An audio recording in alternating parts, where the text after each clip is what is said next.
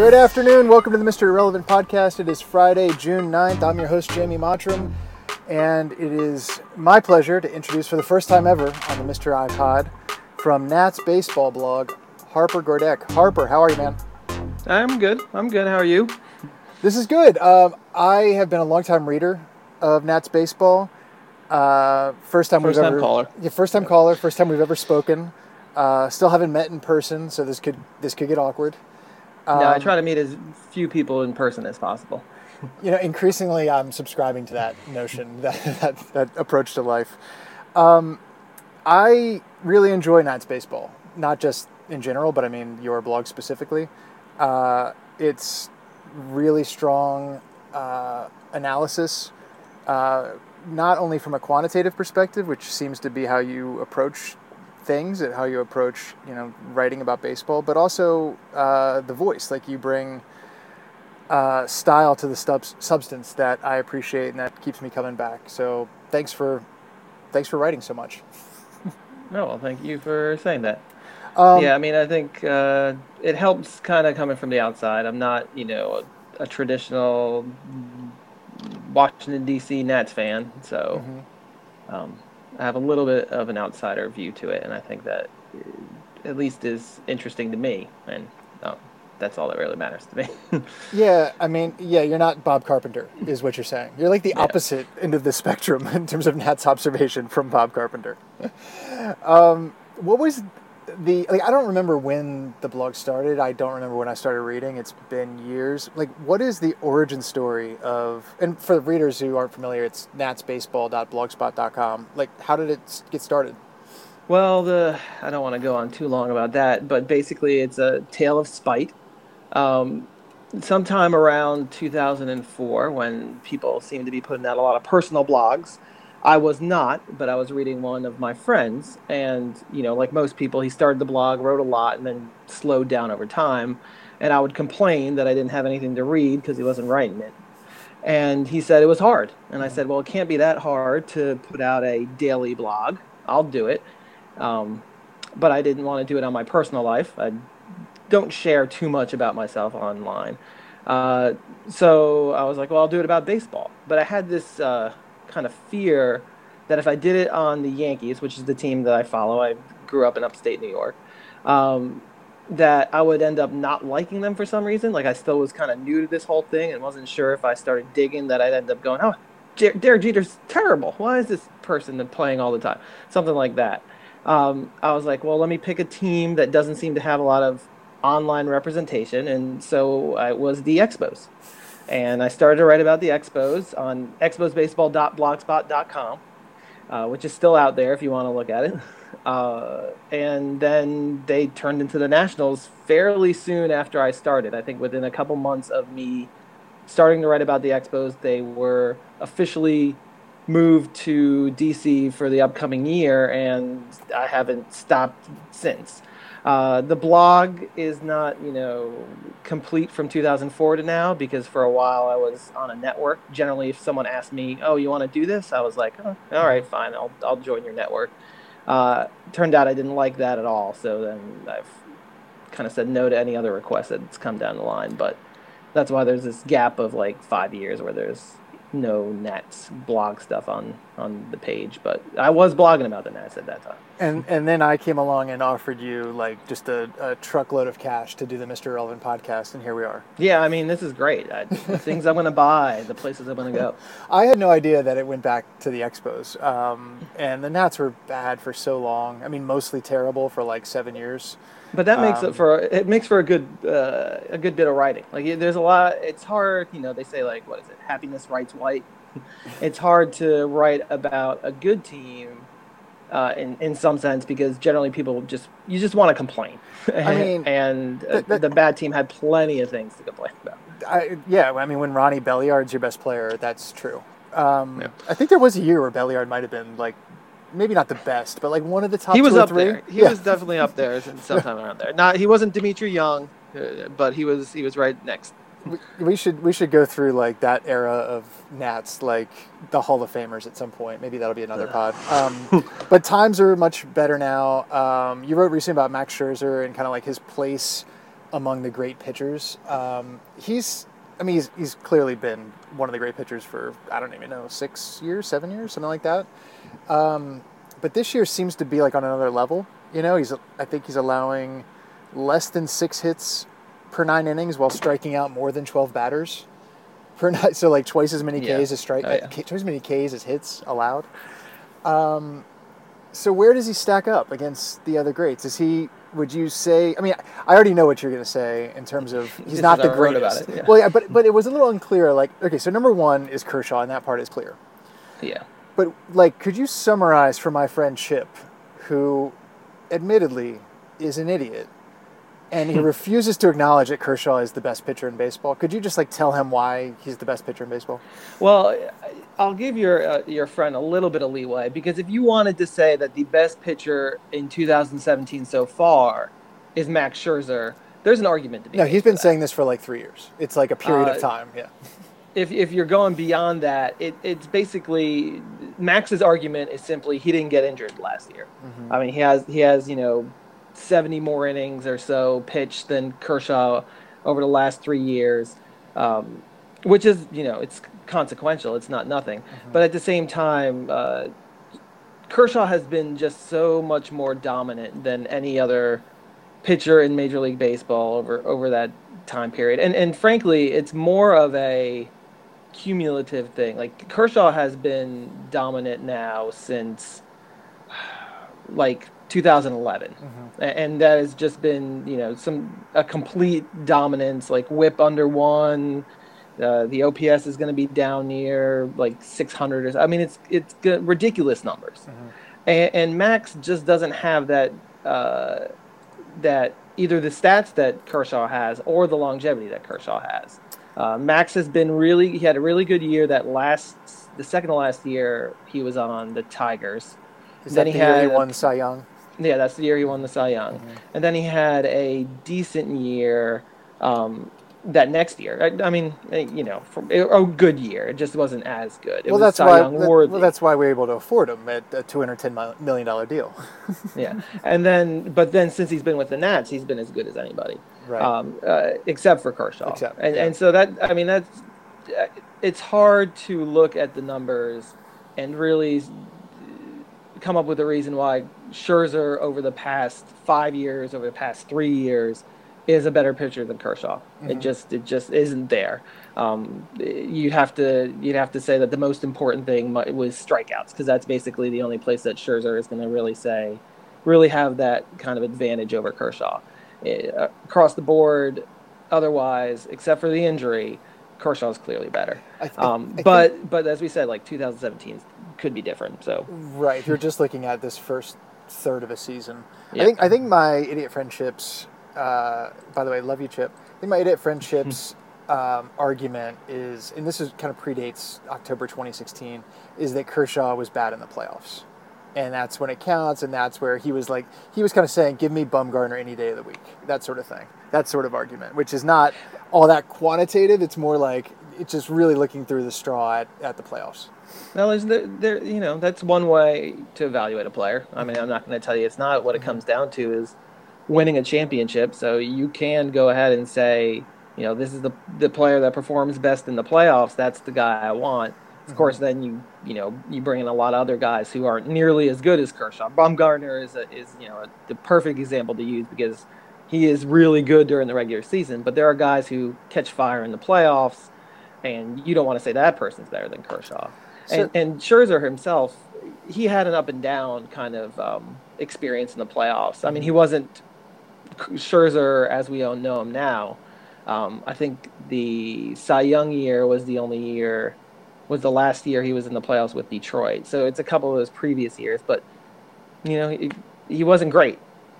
Yeah, and with the Nats, you only get a start or two before you're out of the playoffs. Yeah, you get just the LDS. Right. I'm not sure how you want to evaluate or answer this, but I don't know if you want to look at the past 3 years just this year, or like a window of time that projects into the future. But like, who is the second best pitcher in baseball? I mean, I think it's pretty clearly Scherzer. Mm-hmm. When I went into the blog post I wrote a couple days ago, when I was Hmm. looking at Scherzer, and it was just like, there's just no denying this guy's really good. In part because I was kind of saying that Jordan Zimmerman would have been better to keep.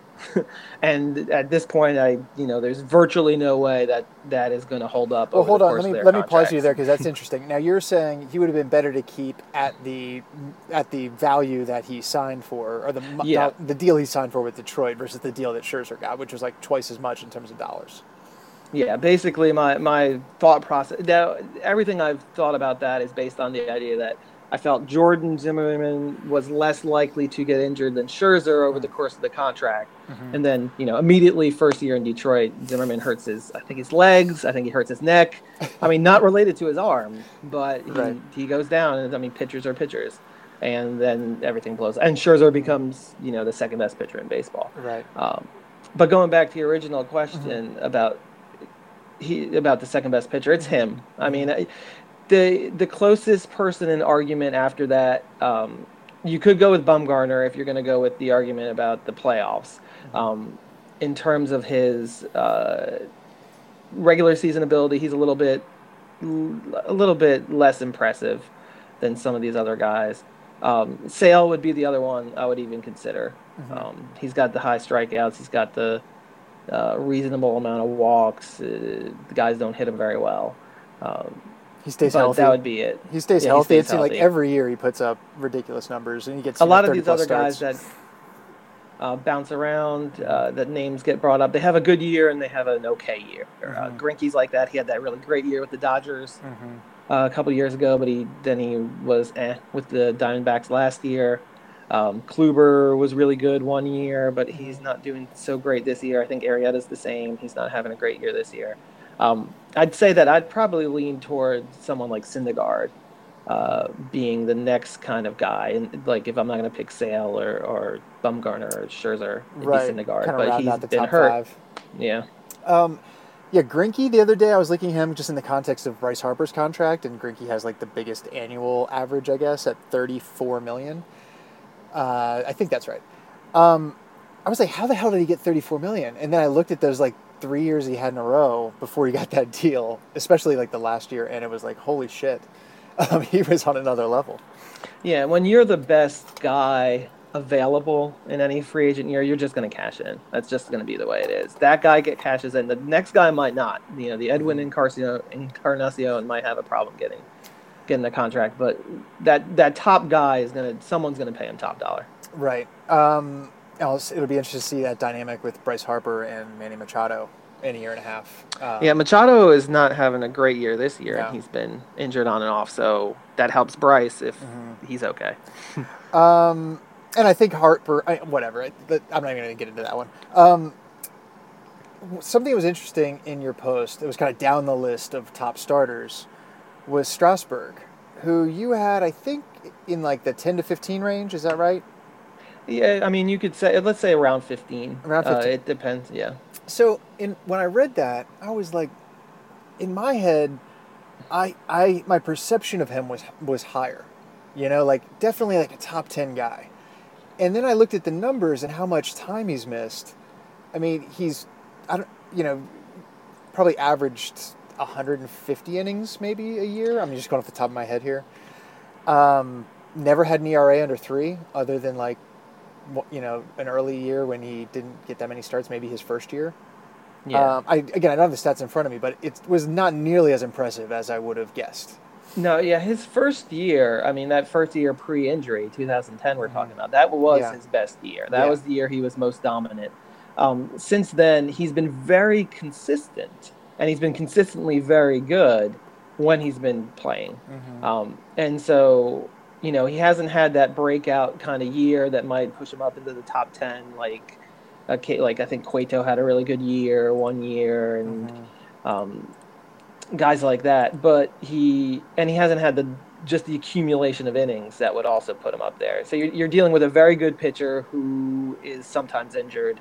It's hard for me to put a guy like that in the top 10. Now, I do think we kind of overrate or underrate our starters. Like we have this idea like, oh, this is the number one type, this is the number two type, this is number three. Mm-hmm. And when you look at the actual way that pitching is distributed across the major leagues, what like in our mind is a number three starter really is like, number two for most people. Like it's just not there. We think there's all these great pitchers out there and they're just not there.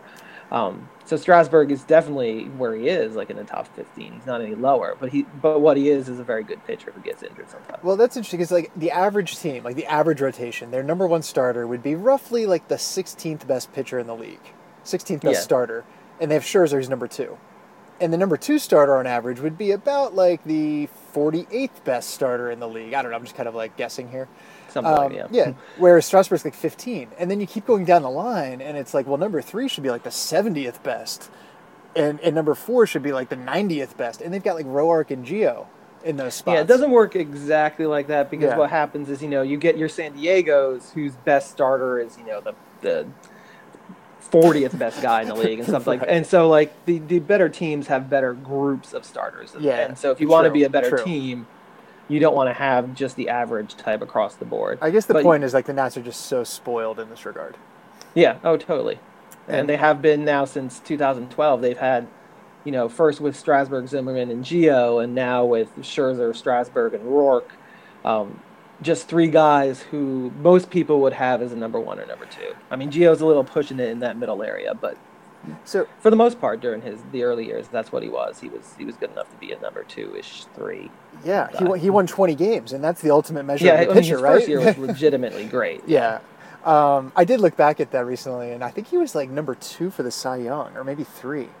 He was up there. I'm going to try to make a transition here into Dusty Baker territory because that's been kind of a hot topic towards the end of this week.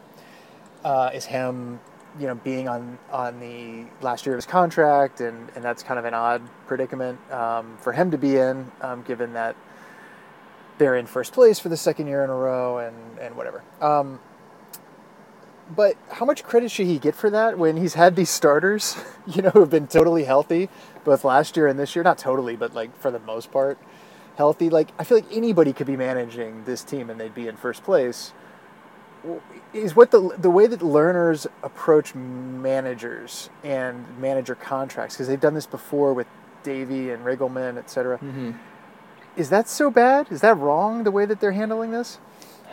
I mean, it's not the way that I would handle it. Mm-hmm. Let's just put it that way. Mm-hmm. I mean, I don't think it's asking much to give a manager who has had success some sort of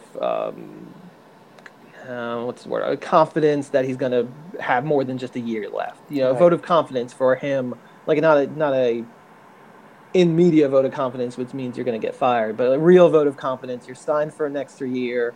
You're going to have this job. If he's done a good job, why not give him that? It's true. I agree with you. Like, it'd be hard pressed for a manager to run this team into the ground. I mean, Matt Williams took this team to the playoffs, and no one thinks Matt Williams was a good manager. Right. They won nearly 100 games, right? It was like 98, I think, 96, something mm-hmm, like that. Mm-hmm. So you can't argue with the fact that the manager position is not necessarily that important, especially for regular season success. But you have Dusty Baker, and he's had this success. Why not just give him that next year? Right.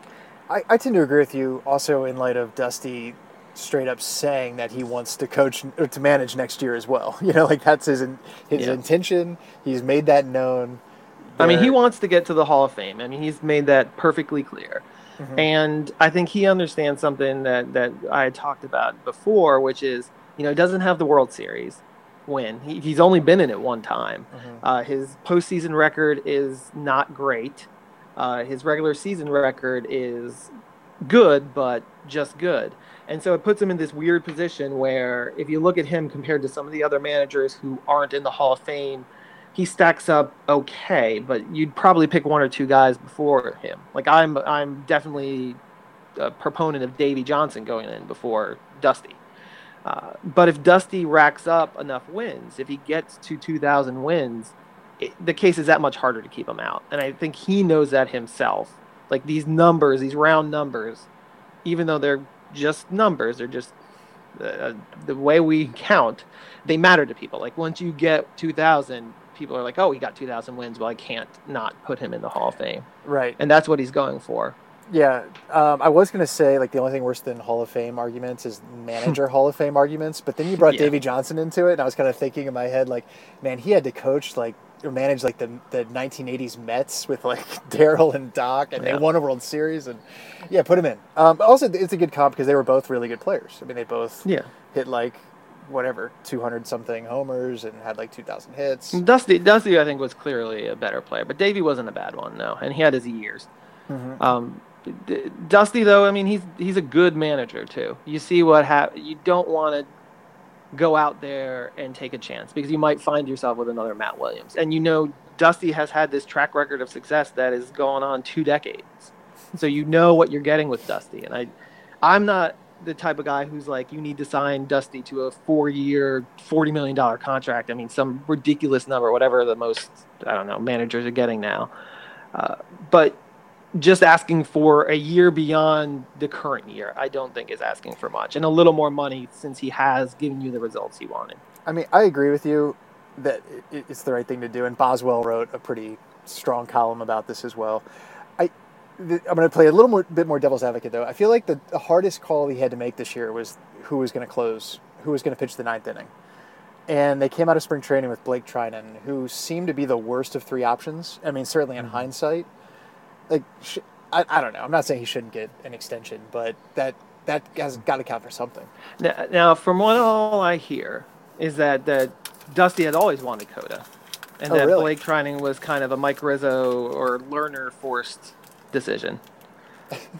Somebody needs to keep Lerner out of it. Keep him out of batting practice. Keep him out of a uniform. What'll be interesting in the end is if they let it happen. If they let Coda Glover, who seems to be competent enough to hold the position down, if not good, if they let him pitch into the playoffs. Because the last time they had Drew Storen, he had just a little bit of that off. He had that failing in the playoffs. Let's not get it wrong. He failed in that Game 5, even though I think Davey really set him up to fail. He failed, and then they immediately replaced him. And it doesn't matter how good you are, we're replacing you. And then after Soriano kind of blew up again, I don't know if they have the faith in a young pitcher to do this. And I worry a little bit that Coda will go the whole season, will be good to very good as a closer.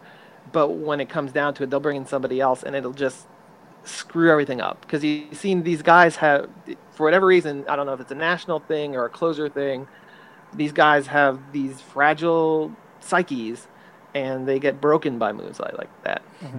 And then we end up with Jonathan Papelbon. Yeah. That's how that happens. All right, anything else? Not much. The only thing I'm kind of watching right now, did a little thing about Joe Ross, and if he was, if it was worth bringing him out every 5th game the way he looked the last couple. And after last night, it seems like it's perfectly reasonable. He is the best option. I was just worried he was kind of hurt, and they were throwing him out there anyway. But if he keeps throwing a game like that, you just put him out there, even if it's every 3rd game. I mean, Joe Ross struck out 12 dudes last night. I didn't know he had that in him. It's weird because 3 games ago he had a game just like this, and it was a great game, and then he throws up 2 stinkers, just bad games. That's something you can take for the season, given how good the Nats are. But it's not something you can take into the playoffs, which is a question the Nats have to ask themselves, because they really kind of ran into that problem last year of not having a 4th guy that they trusted to put out there. So I don't know if they're going to have to address it when the trade deadline comes on. But for now, you can throw Ross out there and hope he kind of settles down. And the other thing is Bryce is slumping again. And, after last year, there's just a big question of whether, he's hurt. Like, if he was hurt last year, and we all think he was hurt last year, could it be something that is aggravated again? Because we didn't know exactly what it was last year, I can't really say with any certainty. And usually the certainty I have is extremely low because I'm not a trainer and I'm not with the team. But at this point, I can't say anything. We just don't know what happened to him last year, what he was hurt. So Is that something that is possible that it comes back yearly, that he could aggravate it again? It could be. If it is, I don't know. That's something that we won't want to see, because I think we all want to see Bryce be Super Bryce and just crush the ball, and it's always disappointing when he's not. Yeah, and I mean maybe it could be attributed to Hunter Strickland hitting him with a 98-mile fastball and then trying to break Bryce's hand with his face. You might hear that, but he's been slumping before that point. Yeah. It was like a week before that point where he really started to kind of just not hit the ball really well. A lot of soft ground balls, and you have to wonder if it's just a normal slump or if it's something like last year. I wish I could say it's just a normal slump, and I think if we knew what happened last year, it'd be easier for me to say that, but I can't. So now I'm watching with everybody and hoping this upcoming homestand where they're playing Texas and they're playing the Braves and neither team has great pitching, that Bryce will really kind of wake up. Well, the upside is, even though it makes no sense, the last time Bryce Harper played like an MVP, the Nats didn't make the playoffs. So there's that, like. Well, if you want to go that way, sure. All right, Nats fans, you can read Harper at natsbaseball.blogspot.com. You can listen to us on the Mr. Relevant podcast, subscribe via Bumpers or iTunes or Stitcher. We're just getting started out, so that would be really awesome if you did that. And my advice to everybody would be watch Max Scherzer every fifth day. It's fantastic.